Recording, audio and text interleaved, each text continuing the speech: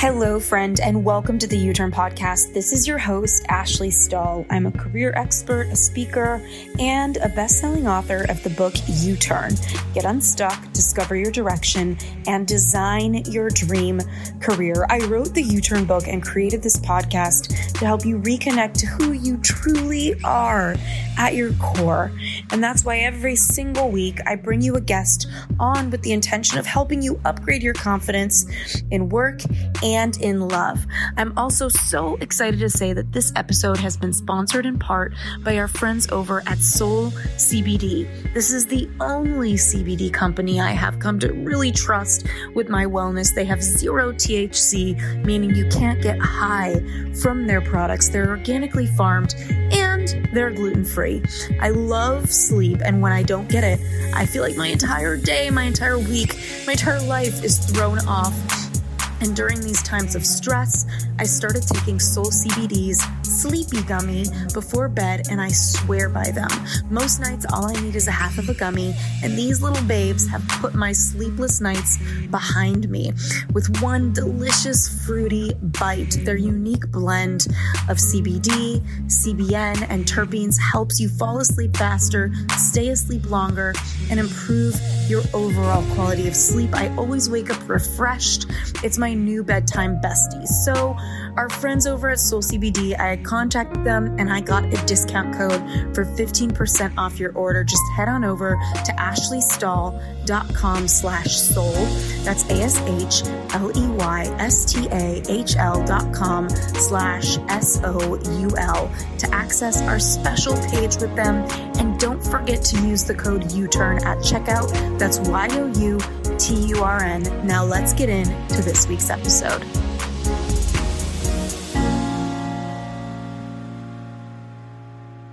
What's going on, U-Turn friends? Okay, so we are bringing one of my favorite people back on the show, Max Lugavere. And if you don't remember his original episode when his book came out called Genius Foods, he has another book coming out now, and it is so much more than a cookbook. He's a New York Times bestselling author, a top health podcaster. His show is called Genius Life. He was nice enough to have me on there. He's featured all the time on Dr. Oz, Rachel Ray. And he was once a journalist for Al Gore's Current TV, and now he speaks on how nutrition correlates to peak performance. And, you can excel your career with motivation and tenacity, but what you eat every day, obviously, is a big deal for your energy, for your concentration, for your mood. Not enough people are really, I think, looking at nutrition as the edge. And this is where Max kind of comes in. And when he's not doing that, he's busy dealing with me as his friend and so many people that love him. And his new book, Genius Kitchen, it is going to be out March 29th, 2022. So I'll be airing this right around then. And he provides scientific insights coupled with nutritious recipes that you can make to enhance your performance at work every day. Okay. Hi, Max. Welcome back. Wow. What an intro. That was so sweet. You really are doing it. And you're one of those rare people where you're just being who you are. And so the success kind of looks easy because you're just being you. Like, what's your secret? You just love what you do. I love what I do. I've had two major loves in my life. And one of them is health and nutrition, and the other is art, which includes music and cinema. So that's it really. I'm a big music nerd. I'm a big cinemaphile, and I'm just obsessed with health and nutrition and fitness and, all the ways that we can tweak our diets and lifestyles for better performance, as you mentioned, but also to increase our health spans, to increase our lifespans. And it's literally what I eat, breathe, dream about, think about. I'm constantly Googling. It's my life. I'm obsessed. Okay. So outside of this, since we're friends, I just want to know what you're up to that we can tell everybody, like, what are you doing that's not this? Because I feel like you've got that genius life. You have a community right now. You've got your cookbook coming out. What have you been up to? I know I see you on your little travels with our friends. Yeah. Like my extracurricular activities. Yeah. I love travel. Although, travel's been there's been a kibosh on travel for many of us for the past 2 years. So I'm not really traveling as much as I'd like to internationally. I love getting out of the country.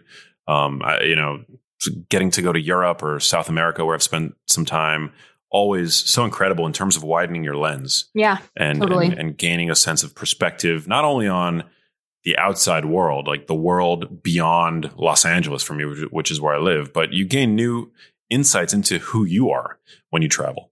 So we're on the street. Is that you're thinking about moving? Are you moving? I am likely staying put in LA for the time being. Although I guess the next best options for me would be either Austin or Miami. More likely Austin than Miami, just because we've got a lot of mutual friends in Austin. It's also the podcast. It's becoming quickly the podcasting epicenter of the world. Yeah. And as you mentioned, I host my own podcast called The Genius Life. And so it could make sense to spend some time there. But LA is a great city. I like that it's in many ways the cultural epicenter of the world, right? Like this is Hollywood. This is where dreams come true. So true. Stories are told. And I like being a part of that. There's something about, being here and the proximity to the TV, the film industry, the music industry. You're so meant for it. You just look like a TV character to me, Max. And you've been like that since so you started I remember when you started your brand, you were very much someone passionate. And one of the loves of your life also, I know, is your mom. Yeah. And she really influenced you in the health space. So can you tell us a little bit about what is going on in the landscape right now with nutrition, with health, with brain health? I'm guessing this is kind of out of maybe a swim lane that you talk in, but I have had more friends dealing with, and all of them dealing with infertility and challenges with having babies.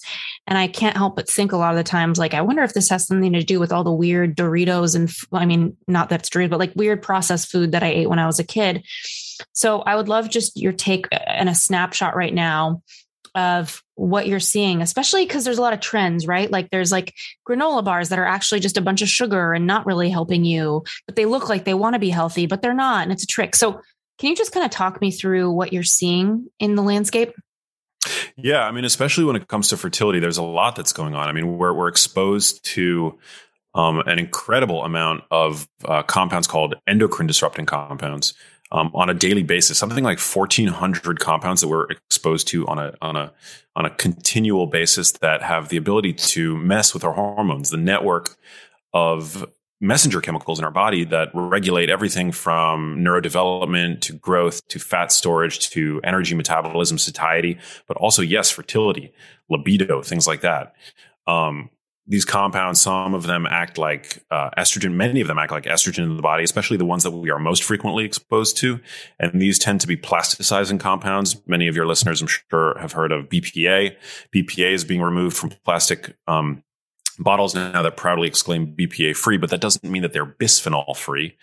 And so they're being replaced now. It's almost become a game of chemical whack-a-mole where they're removing BPA because that's the compound that consumers are aware of, and they're replacing them with other compounds that act very similarly. And there's no evidence to believe that they're safer, but it pacifies the consumer at the point of sale. Non-stick pans, for example, contain compounds that are usually safe in the context of proper cookware care, which I actually talk about in the new book, Genius Kitchen. But we throw them in our dishwashers. We stack metal pots on top of them, leads to scraping, leads to degradation, ends up with some of these molecules entering the foods that we're eating, and then ultimately into us. We have fast food, packaged food that are full of compounds called phthalates. We put chemicals with endocrine disrupting compounds on our skin, and our skin is an organ that is porous. So we're exposed to any number of endocrine disrupting chemicals on a daily basis, which affect fertility, both for men and for women. But then the food supply has changed, and we're now overindulging on sugar sweetened products. The average person today consumes about 77 grams of added sugar per day. Wow. And there have been studies that have shown that one single sugar sweetened beverage can reduce testosterone by 25%. That persists for about 2 hours. Yeah. I think a lot of times the fertility conversation gets offloaded onto women, right? But men play a role in this as well. Yeah, it's not fair. Takes two to tango. Like if you're shooting blanks, like the woman can be fertile as hell and nothing's going to happen. 100%. So men have to be involved in this conversation. Yeah. So whether it's our exposure to endocrine disrupting compounds, whether it's our over consumption of products with added sugar, Or maybe it's even the adoption of a diet that we think is doing our health favors, but in actuality is not. For example, people who are on low-fat diets. This is common in a lot of people that adopt vegan and vegetarian diets. You see declines in testosterone, which is important, again, for fertility. So, yeah, many variables to try to control. But my perspective is to do what you can to control the controllable, right? Mm-hmm. We're not going to be able to control all of the invisible, persistent environmental toxins that we're exposed to because we are members of the modern world. We're not hermits living like the Unabomber out in the middle of the woods, right? We're partaking in the trappings. Yeah. To each his own. Yeah. I mean, you maybe choose to live like an ascetic. Maybe you want to. Yeah. Well, tell me a little bit about what are some quick wins. Then I want to ask you a lot about your recipes. And also you said the average person, whoever that person is, they're having 77 grams of sugar in a day. How many grams do you feel like is reasonable if you're kind of talking to a friend that you care about and you don't want to be so health focused that you're not being potentially real with a sweet tooth kind of person? You know me and my snacksidents, Max. Yeah. So what would you say, like, hey, if you're listening to this and you reduce your sugar to this many grams per day, you're doing pretty good at just one modification? Yeah, it's hard for me to make a one size fits all recommendation, although I'll say that a little bit of added sugar here and there is not a big deal. The issue with added sugar, though, is that it's insidious and it's in everything. It's in all forms of packaged processed foods. So I would say to do the best you can towards minimizing your consumption of processed foods, and you absolutely shouldn't be drinking. So if we can move the needle for people with this one recommendation, I think people shouldn't be drinking sugar sweetened beverages. It's a major problem. The issue with sugar sweetened beverages is that they have no capacity to satiate you. And so you can be consuming all of your daily calories in terms of food and then easily throw 500 calories worth of sugar with your sugar sweetened beverages, whether it's fruit juice or sodas, soft drinks and things like that. And that's like literally just like added calories from high fructose corn syrup, generally. And that's not beneficial. Sugar sweetened beverages, I think are probably the worst. Okay. Due to just like how rapidly that sugar is absorbed. Our body has no sense of how to handle that sugar absorbed so rapidly. Cause it's just so unnatural, right? If we're talking about sugar found in dark chocolate, for example, I'm totally a fan of dark chocolate. That's fine. If we're talking about sugar found naturally in whole fruit, totally fine. I would say to just minimize it, to do the best that you can and to not drink your calories. Well, I know a lot of doctors that I've had have said, like, get rid of the high sugar fruits and go with the low glycemic berries. Is that kind of your thinking? Or do you tend to say a mango is just as, I'm going to have my mango and I'm going to have my blueberry? Like, where do you draw the line? Yeah, I think that low sugar fruits are amazing. And depending on the person, I think eating a banana occasionally is fine. But yeah, I think I'm in agreement with the notion that like some tropical fruits in particular, they're bred to contain more sugar than ever before in human history. Like if you compare a modern banana to one of our ancestral bananas, like an ancient banana, you can see them sometimes when you're traveling. I was in Hawaii and they have these like little tiny bananas. That's like what the ancient banana most likely looked like. You can actually Google this. You can Google like a wild banana. They don't look anything like modern bananas. Yeah. So if you're sedentary and you're sitting like all day behind a desk and you're snacking on bananas, I mean, is it better than eating candy out of your office's candy bowl? Yes. And also there's a satiating effect of whole fruit, no matter what the fruit is, right? Because they contain varying degrees of fiber, like a banana, depending on how ripe it is, can contain resistant starch, which is actually really good for you, and feeds gut bacteria. So, I mean, if you like bananas, try to get one that's like not as ripe. They contain fiber, they contain water. It's a whole food matrix. So it's going to be satiating and more self-limiting. Mm-hmm. But I do think that you can overdo it with bananas. Bananas still contain calories. Grapes, for example, grapes are very, very sweet these days. Yeah. And if you're sedentary and dealing with issues related to blood sugar regulation, if you're overweight, is sitting around gorging on grapes all day going to be the right thing for you? I'm not sure. I'd rather see that person stick to lower sugar fruits, which are, lower sugar, but going to be lower calorie in general. Hey, U-Turners. This episode is sponsored in part by our friends over at Athletic Greens. And what I love the most about them is that their products are not only carbon neutral, but they taste amazing. I started taking Athletic Greens because I really wanted to get all the nutrients and vitamins possible in one swoop. And I just couldn't bring myself to drink all those green vegetable smoothies that taste like the grass. So I wanted something that actually tastes good and was perfect for me. And I've been on Athletic Greens for a few weeks now, and I am just loving it. It doesn't taste like it's super healthy. You know, it has kind of a mild tropical taste that I actually look forward to every morning. And with one scoop of Athletic Greens, you're absorbing 75 high-quality vitamins, minerals, whole food source superfoods, probiotics, and adaptogens to help you start your day right. So this really special blend of ingredients is so supportive for your gut health, your nervous system, your immune system, your energy, recovery, focus, anti-aging, all the things. Right now, it is so time to reclaim your health and arm your immune system with convenient daily nutrition, especially as we're in flu and cold season. It's just one scoop in a cup of water every day. I even throw mine in my smoothie. So to make it easy, Athletic Greens is going to give you a free 1-year supply of immune-supporting vitamin D and 5 free travel packs with your first purchase. All you have to do is visit athleticgreens.com/U-turn. Again, that's athleticgreens.com/YOUTURN to take ownership over your health and pick up the ultimate daily nutritional insurance. And they're giving 1 year of vitamin D. That is so insane with your first order. I'm so excited for you to check it out. Now let's get back to this week's episode.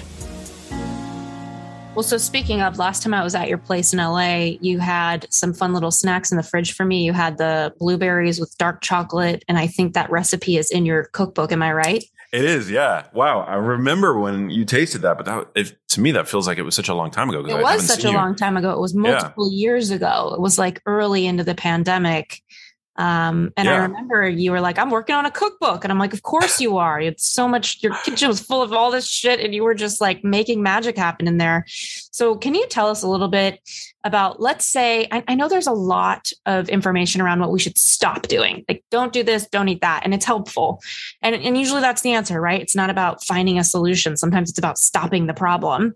Yeah. But what are some foods that you think when you were in your cookbook were like power foods? And I know we talked about that in your Genius Foods book, but anything new that you could share? And anyone listening, if you're interested, his episode is early on in the U-Turn podcast feed. Definitely listen to it. But what did you learn making this cookbook? And what are some superfoods that you're even more excited about after having cooked with them? Yeah, well, the cookbook is loaded with foods that are easy to find, low cost. I mean, that was, I think, the major impetus for me to write not just Genius Foods, but this book. You know, a lot of, especially people in the wellness world, they get obsessed with these quote unquote superfoods that are really hard to find. They're really expensive. But for me, the true superfoods of the supermarket are, well, first of all, you have to be able to have access to them, right? Yeah. They should be within the range of affordability. And they should be highly nutrient dense and satiating. And so those are the foods that my recipes are built around. So these are all low cost, easy to prepare, super delicious recipes using the most nutrient dense foods in the supermarket that are going to boost the way that your brain functions in the here and now, support mental health, and also protect your brain as it ages. I would say the most surprising findings that I uncovered while writing this book, because it is a 2-in-1 book. It's a cookbook, but it's also a wellness guide. Is just how important slowing down while eating is. And this idea that digestion really begins before you take the first bite. As you're sitting down at the table, to dialing in essentially the rest and digest state of your autonomic nervous system by taking a few deep breaths, breathing with your nose in particular, as opposed to mouth breathing, can really prime your body for the calorie onslaught that's about to come. You prime your body for digestion and metabolism, which is so important. And this is actually called the cephalic phase of digestion. So cephalic means head. And that's where digestion begins, when you're observing, smelling your food. And then when you take your first bite, digestion the physical process of digestion begins in the mouth. So we have enzymes in our saliva that are really important for breaking down starches. If you're not chewing your food properly, you can end up with starches that are only partially digested, and this could lead to digestive discomfort. Mm-hmm. Could set the stage for conditions like SIBO, small intestinal bacterial overgrowth, where bacteria are able to ferment fibers and stuff in the small intestine, leading to their overgrowth, which could create problems like bloating, which nobody wants. But in particular, there is a world of nutrition that gets unlocked from our food by simply slowing down as you chew them. So, if we look to cruciferous vegetables, some of the most important compounds in veggies like broccoli, Brussels sprouts are created when we actually break apart the cell walls in these plants and allow for this chemical conjoining of compounds in the produce. Like in the case of cruciferous vegetables, we have a compound called glucoraphanin, which combines with an enzyme called myrosinase to create a new compound called sulforaphane. Now, you don't have to remember this chemistry, but sulforaphane has been shown to be a potent anti-cancer agent. It's been shown to reduce inflammation by stimulating our body's own detox pathways, like the NRF2 pathway. Does that happen like chewing? Is that what you're saying with like breaking down the cell walls? Is that through like slow chewing, or what do you mean by that? Yeah. You have to actually like slow down and chew your food. This is an episode for me. You're just having like a smackdown with me right now because I inhale everything I eat. Well, I wanted to look into this because I do too. I'm a fast eater as well, but I think that there's definitely, and I feel better when I slow down and I take more time with chewing my food. But you're shortchanging the ability of your food to have a neuroprotective, a cardioprotective effect unless you slow down while chewing those foods.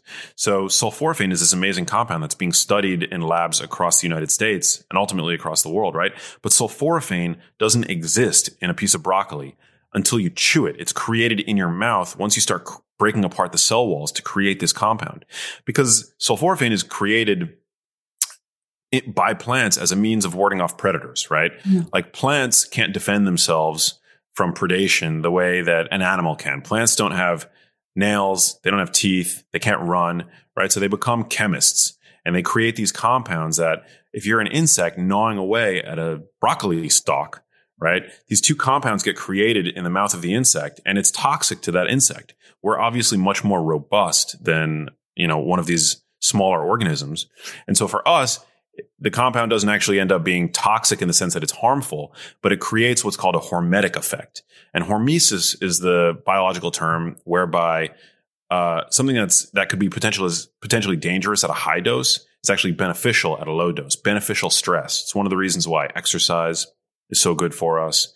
Sitting in a sauna, an ice bath, for example. But this happens from a chemical standpoint with the foods that we eat when we eat certain phytochemicals found in plants. So interesting. Okay. So let's say someone is a sweet tooth and they don't really want to, go too far down the vegetable path, but they know that they need to have some.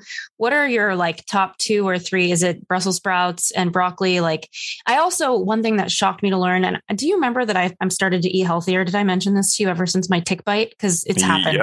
Yeah, exactly. So one of the biggest things that I've learned is when you eat vegetables, like I used to think having 5 to 7 or whatever the servings are per day, whatever it means, that it would be like, I just need to eat a lot of broccoli today. But my doctor helped me understand, no, you need diversity. You need multiple colors, and every different color of vegetable reflects different benefits. So can you talk a little bit about what is the best way for us to get the bang for our buck with eating vegetables? What are some simple suggestions you have, whether it's a recipe or it's just, a way of preparing it? I know we're all overworked and burned out in this pandemic. So what can we do to just get our little veggie boost and not be miserable about it? Yeah, I'm convinced that people who don't like vegetables simply haven't had tasty vegetables. They don't know how to cook them. And I think part of this has to do with the fact that over the past couple of decades, there's been a war on salt in this country, and salting your food properly. First of all, this is one of the ask any chef, what is the single biggest mistake that home chefs make? They undersalt their food. Salt is so crucially important to taking a single ingredient food or a single ingredient item from the supermarket and turning it into food, right? I mean, if you have a piece of red meat, right, it's not a steak until you add salt to it. And the same applies for vegetables. Broccoli isn't food until it's seasoned properly. Right. And so I think that's one of the biggest like take homes that I offer readers. First of all, I break down all the different types of salt that there are out there. But knowing how to cook your veggies and how to season them using extra virgin olive oil, garlic, maybe butter, salt, pepper. So you're pro butter, or are you pro ghee? I like butter. Okay. I think from a health standpoint, I prefer butter to ghee unless you're lactose intolerant. Ghee is more well tolerated by people who have dairy sensitivity because it's essentially pure dairy fat without any casein or lactose. Butter has trace casein and lactose in it. But from a health standpoint, I'm actually, I think I think about butter more as an indulgence. I'm a bigger fan of extra virgin olive oil from a health standpoint. Butter, and I break down all the different types of dairy in the book as well. So I want to slow you down there because I find that you give me some interesting little gems here. You're like, there's different types of salt. There's different types of butter. Like, come on now. Like, I'm ready to hear about them. So I put electrolytes in my water every day. And I think of you because I'm like, and I think of Sarah because I'm like, you guys totally do that. And I'm so got a little pep in my step from them. So can you talk a little bit about like electrolytes and also just the different types of salt for cooking too? Yeah. When it comes to salt, there are three major types that people, I think, really need to be aware of. And you might say to yourself, well, salt is salt. It's actually not. Fine salt is really important for recipes. It's also the kind of salt that you find in the salt shaker. So it's fine salt, very easily measured. So you can be really consistent in your recipes. And that's kind of like what that's for. So when you're cooking any of the recipes in my book, fine salt is going to be the salt most appropriate to use for that. But then we have coarse or kosher salt, which is a much thicker grain, also very easy to be consistent with it, but not as good for measuring because it's a bigger grain. There's going to be more, for example, air. It doesn't compress as tightly when you're measuring it with like a measuring spoon set, for example. But really great to throw on like steaks as you're cooking them, for example, or a burger patty. But the number one salt that I think people need to be aware of and need to add to their kitchens, which I'm such a huge fan of, is flake salt or Maldon salt. I don't know if you have any of that in your kitchen, but it's such an easy and low cost way to take your cooking and elevate it to restaurant like quality. It's the big chunky salt that it adds this like amazing crunch to your food. It's a finishing salt. So you don't cook with it. You don't use it like in your recipes, but you keep a jar of it on the table, or you sprinkle a little bit on your foods just after plating it, like, and before bringing it out to your guests or even serving it to yourself if you're having a party of one kind of night. And it is so tasty. Like, to me, steak isn't steak without a little bit of flake salt on top. There are a bunch of different brands. It's so good. It's like, I mean, it's like addiction forming. Wow. Only you, Max. Well, what about Himalayan salt, the pink one? Well, Himalayan salt is a good option. It depends on a person's. So would I make the recommendation to steer away from more processed salts and then go towards Himalayan salt? I tend to like Himalayan salt, especially because sea salts around the world have been found to be contaminated with microplastics. Okay. So this is a big problem. Our oceans are becoming increasingly polluted. However, it's difficult to find the three different variants of salt that I mentioned in Himalayan pink salt form. So yeah, do I have sea salt in my house? Yes, I do. And I think that's totally fine. Certain salts are iodized. Beginning in, I believe, the 1940s, people started eating more vegetables, cruciferous vegetables, and our diets became depleted of iodine, which led to a lot of people becoming hypothyroid. And what this does is it causes a goiter to grow. So that's not good. Yeah. No, it doesn't sound like the best thing. People were I mean, this is at the birth of nutrition science. People were starting to develop nutrient deficiencies. And so that's when the government started to mandate that certain products, salt among them, be enriched with certain essential nutrients. So you'll see added salt. You'll see salt now is usually enriched with iodine, and it has to have a label on it saying that it's not enriched if it doesn't contain iodine. And you'll also see this with like enriched wheat flour. Usually if flour has been enriched, what that means is it includes a few B vitamins as well as iron. That's interesting. Milk is often fortified with vitamin D. Yeah, to prevent widespread population deficiencies of these important nutrients, right? So I think from a public health standpoint, these are all great innovations. But in regard to salt, which, iodized salt, usually they have to add sugar to the salt to stabilize the iodine. So you'll find dextrose in iodized salt. Sometimes you'll see like aluminum, which is a heavy metal. So I tend not to in salt. Yeah. That doesn't sound like good news. No, it's not. That's why I tend to steer away from iodized salt. However, I also eat foods, I'm aware of this, and I eat foods that have iodine in it, like egg yolks, and I eat a lot of like shellfish and stuff like that. So for people that don't regularly eat those foods, that could be a problem cutting out the iodized salt. But, I would say you shouldn't really need to have your salt iodized if you're eating a nutrient-dense diet that contains iodine. Okay, well, then I have to ask you about electrolytes because I'm putting salty electrolytes in my water. And I also want to ask about too much salt because I feel like a lot of people are oversalted and we're like a big puff walking around with too much salt in our body. So how do we figure that line out? Is that something we figure out at the doctor with blood work? Or what do you recommend for people to find that balance of cooking and allowing it to be more enjoyable because of those 3 different salts you'd mentioned, or 4 or 5 by the time we were done with it, but then also, not overdoing it with the salt and just being one big bloat blob. Yeah, not overdoing it. Well, I love that you asked this because there's another thing that I cover in the book because it's such a confusing topic for most people. The reality is that only 11% of the salt that the average American consumes comes from their salt shaker or the food that they prepare in their own homes, right? The vast majority of sodium in a person's diet comes from packaged processed foods and restaurant food, which includes fast food. Yeah. Restaurant food tends to be very salty, in particular fast food, and our ultra-processed food products that Americans now overconsume to the order of 60% of their calories every day come from these ultra-processed foods tend to be loaded with sodium. I think once you become more mindful of the foods that you're consuming and you start to reduce your intake of those kinds of foods, which are not good for you for a myriad of different reasons, your sodium levels come down. And again, only 11% of the salt that people are ingesting come from their salt shakers. So to me, it's completely misguided advice to say, don't salt your food or be more delicate with the salt shaker. To me, the advice should be, if you do find yourself over consuming sodium, it should be minimize your consumption of ultra processed foods, which tend to be loaded with salt. And just for what it's worth, the number one source of dietary sodium in the American diet comes not from canned foods, doesn't come from processed meats. It comes from commercial bread and rolls. Wow. So the consumption of bread. Yeah. Well, and there's sugar in there too. I mean, the more we talk. Okay. So this is where I want to ask you, and I want to also ask you about the different types of dairy, but what is, if you were eating from your recipe book, because I want to get excited about it. I'm so excited that you have this coming out. Like, everybody, you guys have to get it. Come on, it's Max. What are some of your favorite things if you had one day left to live, Max, and you were like, I'm going to live by my recipe book? What would you have for breakfast, lunch, dinner? What would be your biggest choices?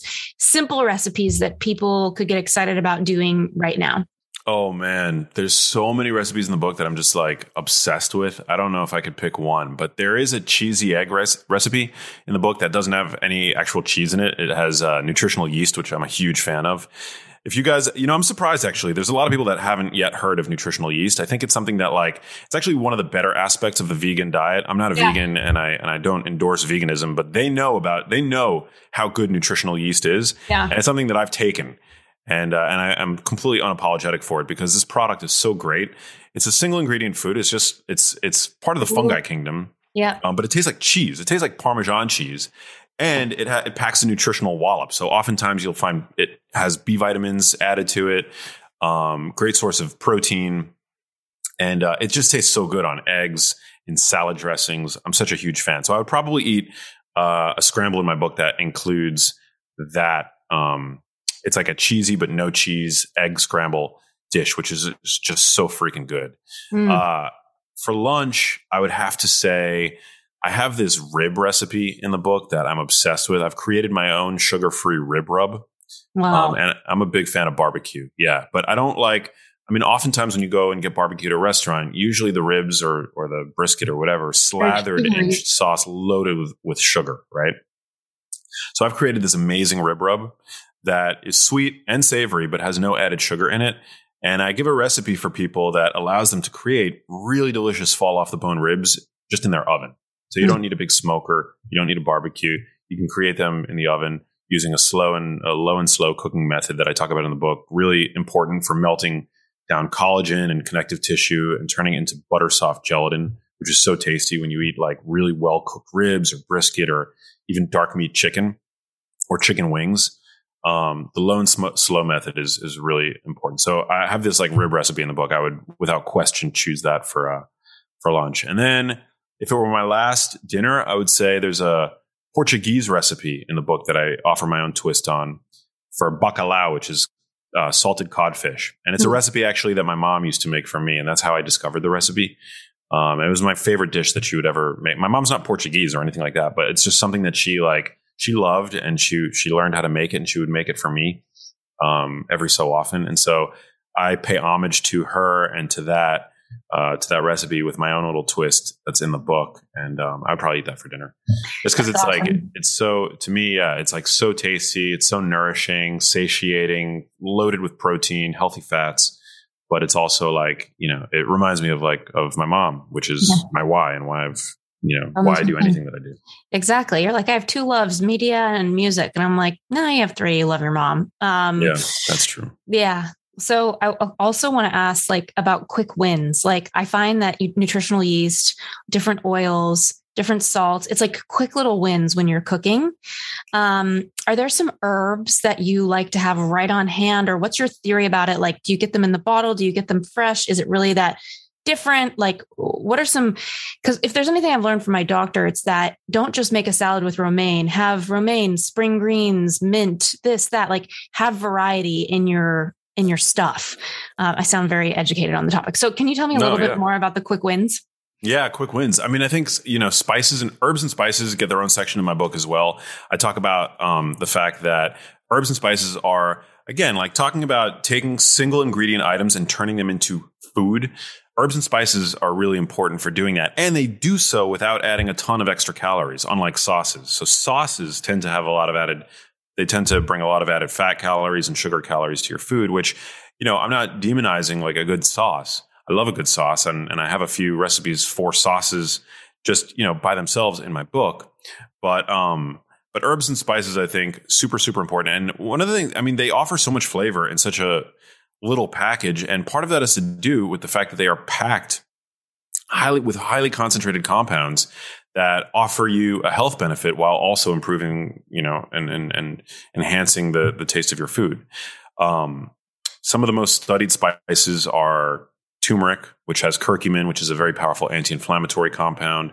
There's cinnamon, which we know has anti-hyperglycemic effects. So people that are struggling with blood sugar, they want to bring their blood sugar down. Cinnamon is a really powerful, almost medicinal food to use in your cooking. Even in your coffee, I like to put a little cinnamon in my coffee.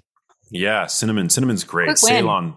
Yeah, that's a quick win. Ceylon cinnamon in particular is really great. Cinnamon cassia is one of the more common. You want to look on the bottle of your cinnamon to make sure that it's not cinnamon cassia, because if you consume that every day, it could pose a threat to liver health, because it contains a compound in it called coumarin, which is hepatotoxic. Not good for liver health. But cinnamon verum or cinnamon Ceylon. Yeah, Ceylon cinnamon is the best cinnamon to use, but really great, really great. Also, cinnamon in the body is metabolized to a compound called sodium benzoate, which is actually used in processed foods as a preservative, but our own bodies manufacture this compound when we consume cinnamon, which has been shown to have neuroprotective effects, and in particular, be protective against Parkinson's disease. So, yeah, another reason why I'm a huge fan of cinnamon from the standpoint of neurological health, which is a topic that I'm super passionate about. But herbs are also really important. You want to make sure, some of them are best used dry. For example, having dry oregano is a spice that it works, whether it's, you actually won't, I can't remember if I've even seen fresh oregano in any of the times that I've ever been to a supermarket, but obviously fresh parsley, fresh cilantro, these are the herbs that we want to use fresh. And the reason why using some fresh is important, it's because they contain what are called volatile organic compounds that get destroyed by heat. So, in some of the recipes in my book that require parsley, for example, you'll see you add parsley like later in the cooking process as opposed to earlier. You never want to use it early on in the cooking process. So there's a lot about timing and cooking as well that you're educating us on through the book. A lot. I mean, I offer recipes for even basic foods that I have over 100 recipes in the book, but I had to include ways to make really simple foods that I thought that people just ought to know how to cook. So, I hesitate to call it a recipe, but I offer I teach people how to create, for example, the ultimate burger. Like just creating a burger patty seems something that would be so easy, but so many people screw it up. You'd be surprised. For example, I can't tell you how many supermarkets I've been in where you can buy preformed burgers, and within the burger, they have like chopped up onions, pieces of bell pepper. There's no way that the onion particles within a burger patty are going to be caramelized, and turn into like the soft, delicious kind of onions that I think we're attempting when we put onions in the middle of a burger patty in the time that it takes to cook the burger. So you're going to overcook the burger. The onions are not going to be sufficiently caramelized. So to make the ultimate burger patty, you just got to keep it simple. Just pure meat, just meat. That's it. Don't try to add anything into the burger patty, just meat. You throw it on the pan and then you sprinkle some salt on it. That's literally the only thing that you need to do to make a delicious burger. Nothing else. People tend to overcomplicate this stuff, and I think it's really to the detriment of their food, and they wonder why restaurant food tends to taste so much better. Hey U-Turners, I want to take this moment to say that this episode is sponsored in part by SaneBox, an email tool that I have been using every single day to be more productive and less scattered.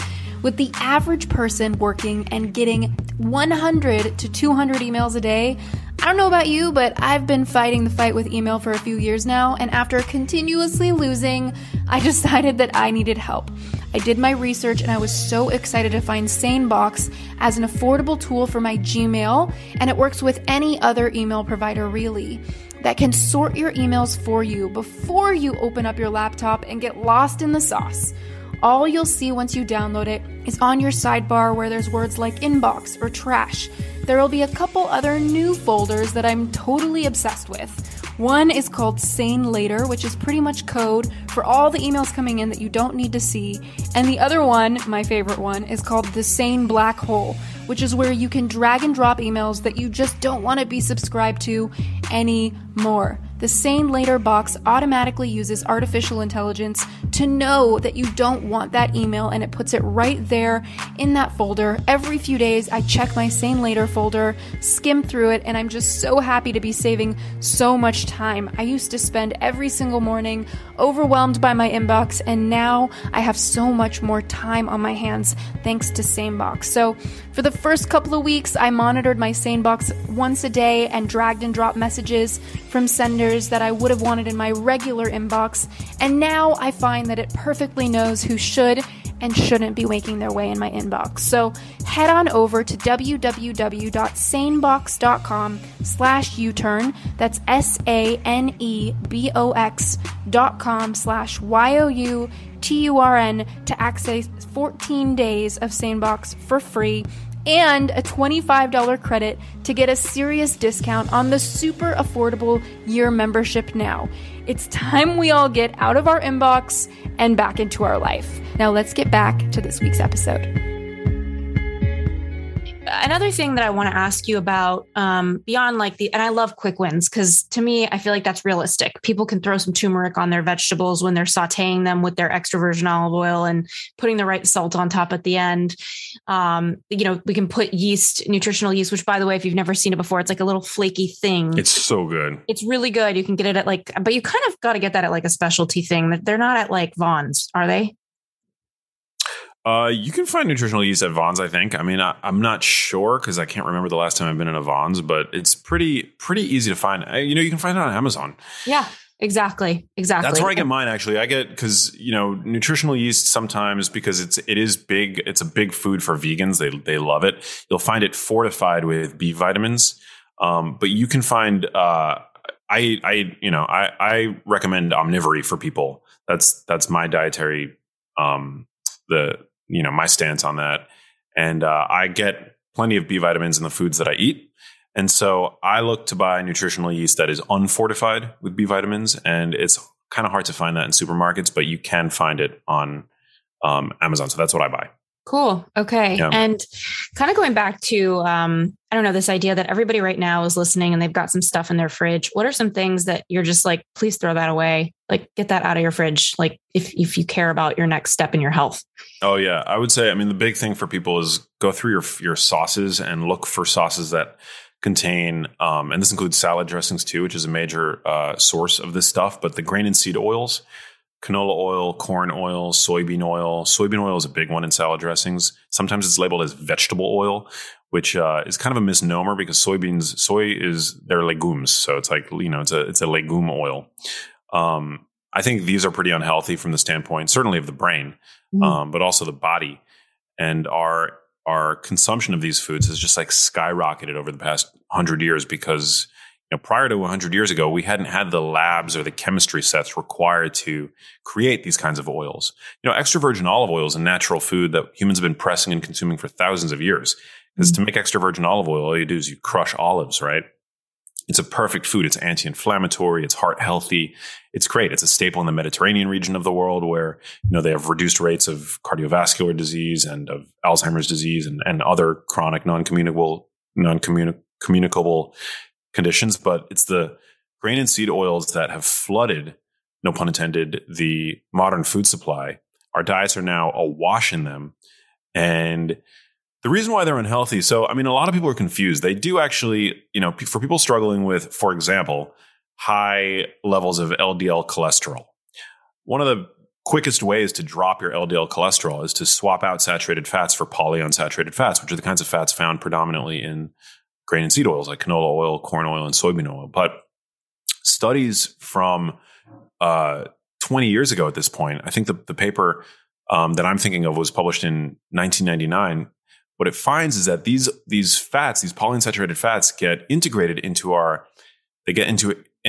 tissue, so our brain tissue, our adipose tissue, which is our fat tissue, but they also get lugged around by the lipoproteins like LDL, like our LDL particles. And because these fatty acids are so prone to this form of chemical damage called oxidation, it makes the LDL particles more prone to oxidize themselves and to get taken up by immune cells, which then lead to this process called atherosclerosis, whereby it's like the clogged artery syndrome, where a foam cell is created, there's a fatty streak, and then we develop this calcification ultimately in our arteries. And I think that by overindulging on these grain and seed oils, we make that situation more likely to be the case. And we don't have the long-term, large population randomized control trials to really tease out whether or not that's true, but that would be my hypothesis. So even though they lower LDL, I think that from a cardiovascular standpoint, they're way worse for your health than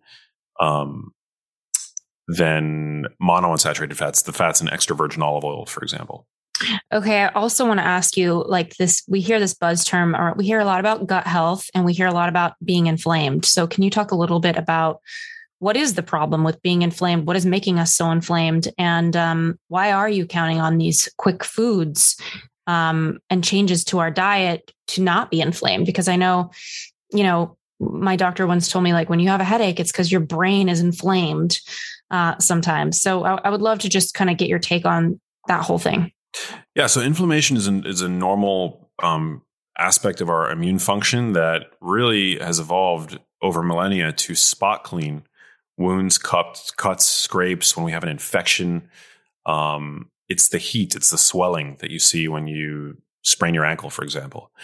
Today, our immune systems are responding not to these kinds of acute insults, but to how we're living our lives and what we're eating. Now, for the most part, if you're overweight, if you have type 2 diabetes, which are largely diet and lifestyle driven conditions, you're going to be inflamed. And so this chronic low-grade inflammation, which is at the cornerstone of non-communicable diseases like heart disease, type 2 diabetes, you're going to be at higher risk for those conditions. So by cutting down on your calorie intake, by reducing your weight, getting down to a normal, healthy weight, that's going to go a long way towards normalizing and ultimately lowering levels of inflammation in your body. there are also, foods that can contribute to inflammation, but these tend to be the ultra processed foods that we talked about. Foods with lots of chemical additives, like industrially created chemical additives, oxidative byproducts found in these kinds of grain and seed oils that I was talking about, especially in the context of restaurant food, like oils that have been in the fryer all day, have compounds like aldehydes that can drive inflammatory processes in the body. So yeah, eating a whole foods diet that is inclusive of, properly raised animal products, whole plants, definitely associated with reduced inflammation. And so, yeah, you do have say. I mean, inflammation can be driven by a number of different. Being overly sedentary can drive inflammation. I mean, you'll see increased levels of inflammation if your sleep is disturbed. One night of poor sleep, you're essentially pre-diabetic the next day. So, I mean, that could drive up acute markers of inflammation. But we do have a say. Yeah, we do have a say when it comes to levels of inflammation in our body. And I think the biggest wins for most people, consume a diet like the diet that I recommend in Genius Kitchen, predominantly whole foods, minimally processed, free of the grain and seed oils, minimally refined, food products, certainly no refined grains, minimize the added sugar, stuff like that. You eat a lot of eggs. That's something I know about you. And I also know that there's sometimes some controversy around eggs. Like people will argue that there's viruses in them, there's got to be viruses and bacteria and everything. But do you have any take on eggs in general? And we're also in a world with a lot of food sensitivities because of poor gut health. So I'm just asking because I'm biased, Max. I took a food sensitivity test and eggs showed up as something that I shouldn't really be eating a lot of. I love eggs. So can you tell me a little bit about do you have any stance on that, or is this just a boring question? Yeah, tell me. Food sensitivity tests can be a sign of leaky gut, or, the medical jargon term is intestinal permeability. So I don't know if I necessarily trust those with regard to specific foods. Sometimes just healing your gut and cutting out the foods that are leading to this undue increased intestinal permeability can reduce your sensitivity to those foods. With regard to eggs growing viruses, yeah, that's something that I think has been perpetuated by the medical medium, who's I probably shouldn't have even named him, but I can edit it. So no, I mean, sometimes they'll grow viruses in albumin culture, but that doesn't mean that when you eat an egg it's growing viruses in you. It's just like this, to somebody who doesn't know anything about science or biology, that might make sense, but they feed sugar to bacteria and viruses, right? But does that mean that when you eat the sugar found in whole fruit that you're feeding viruses and bacteria? No. The same way that the fat that you eat doesn't become the fat on your hips necessarily, or the cholesterol in eggs, has very little impact on blood cholesterol. It's just it doesn't make any sense, and especially. This reminds me, Max, when I was a little kid, I used to be scared that if I ate a watermelon, that the seeds would grow watermelons inside of me. Wow. I mean, that sounds painful, but thankfully it doesn't really work like that. Although the seeds of fruit do contain toxic compounds in them. Like, for example, there's, I believe, is it ceramide or arsenic in apple seeds? I don't think it's arsenic. I think it's like... Well, then you get to this point, which I think about for you all the time, where I'm at a certain point, all these healthy foods get you in this circle, like dairy and eggs and this and that, where suddenly you're I don't want to eat anything. There's a toxic everything. So kind of going back to you about dairy, what's your take there? Because we are in a world that's very lactose intolerant. And a lot of people don't know they have it. I know I have it, but I didn't figure it out till college. Why do I get such a bad stomach ache? And now I know. So yeah, what's your take on the different types of dairy and also nut milks? And then I swear I will let you go. Yeah. So a lot of people, 75% of people globally are lactose intolerant. The other 25% has lactase persistence, which means that they continue to produce the enzyme lactase, which is the enzyme that breaks down lactose, which is the sugar in milk. So if you don't have lactase, that means that you cease to be able to digest milk sugar, which can then passes to the large intestine. It gets fermented by bacteria and leads to all kinds of symptoms that I'm sure you'd rather not discuss. You can actually supplement when you're eating dairy concurrently with lactase enzyme, and you'll be fine if you're lactose intolerant. That's actually how they make a lot of the quote unquote lactose friendly or lactose intolerant friendly milks. They'll just add lactase enzyme to the milk product. Mm-hmm. Generally, if you're not sensitive to dairy, I'm a fan of it. There's no need to consume dairy, though. But it is a pristine source of protein. So dairy consistently ranks among the most digestible, the highest quality proteins that exist. Also a great source of unique and highly bioavailable micronutrients like vitamin K2, which is found in grass-fed dairy in higher quantities. But yeah, I don't really have a hard and fast rule to dairy consumption. I do personally enjoy whey protein shakes, really high quality protein. And my daily dairy consumption ranges from 0 to 2 servings a day. Sometimes I enjoy a little bit of Greek yogurt, or as I mentioned, a whey protein shake. But I do really like nut milks. I have almond milk in my fridge. Great alternative. There's I would also say a slippery slope. Sorry to interrupt you. I'm not an expert on this, but isn't there a slippery slope with oat milk being very sugary? How do you kind of navigate all these alternative milks? I feel like everything's turning into a milk. There's going to be a grape milk. I don't know. So can you kind of, how do we choose? Grape milk, AKA wine. Yeah. I think, when you're buying nut milks, you want to make sure that they're unsweetened.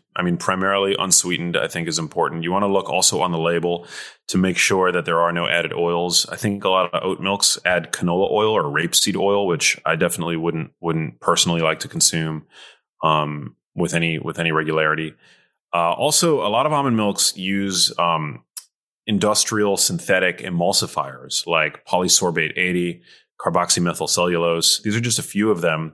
And I talked about these in Genius Foods, and I bring them up again in Genius Kitchen because, in animal studies, these emulsifiers have been shown to be disruptive to the gut mucosa, which is really important for reducing inflammation, maintaining immune health, gut health.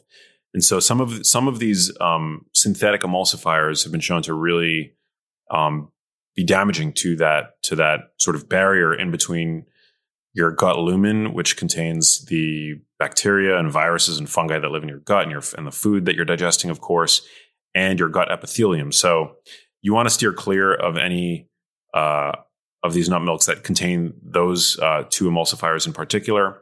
But generally, if you're buying some of the bigger brands, they won't contain that. Usually they just have, a few gums and stuff in them. But I do appreciate that an unsweetened cup of almond milk, a serving has only 30 to 40 calories in it, which I think is really great to have that kind of creamy, satiating milk-like experience for your cereal or whatever it is that you're eating. But without without tons and tons of calories. Some of the more artisanal nut milks, they boast that they have more almonds or whatever it is per cup, but then that tends to jack the calories up a lot. So that's just something that I think that people should be mindful of. Interesting. Is there a brand that you trust the most? Or I'm just curious, when you're buying your almond milk? Yeah. I'm pretty privileged in the sense that I get to shop at Whole Foods, very grateful for that.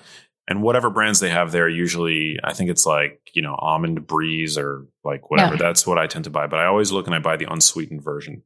God. Okay. Well, this has been such a fun conversation. You've come so far since we were, crashing at Sarah and Craig's house in the hills, and you were building your stuff. Yeah, that was we were on the real world together is what it felt like. Thank you so much for coming back on. Where can everybody find the book? We'll be sure to air this right when it's out. I'm so excited for you.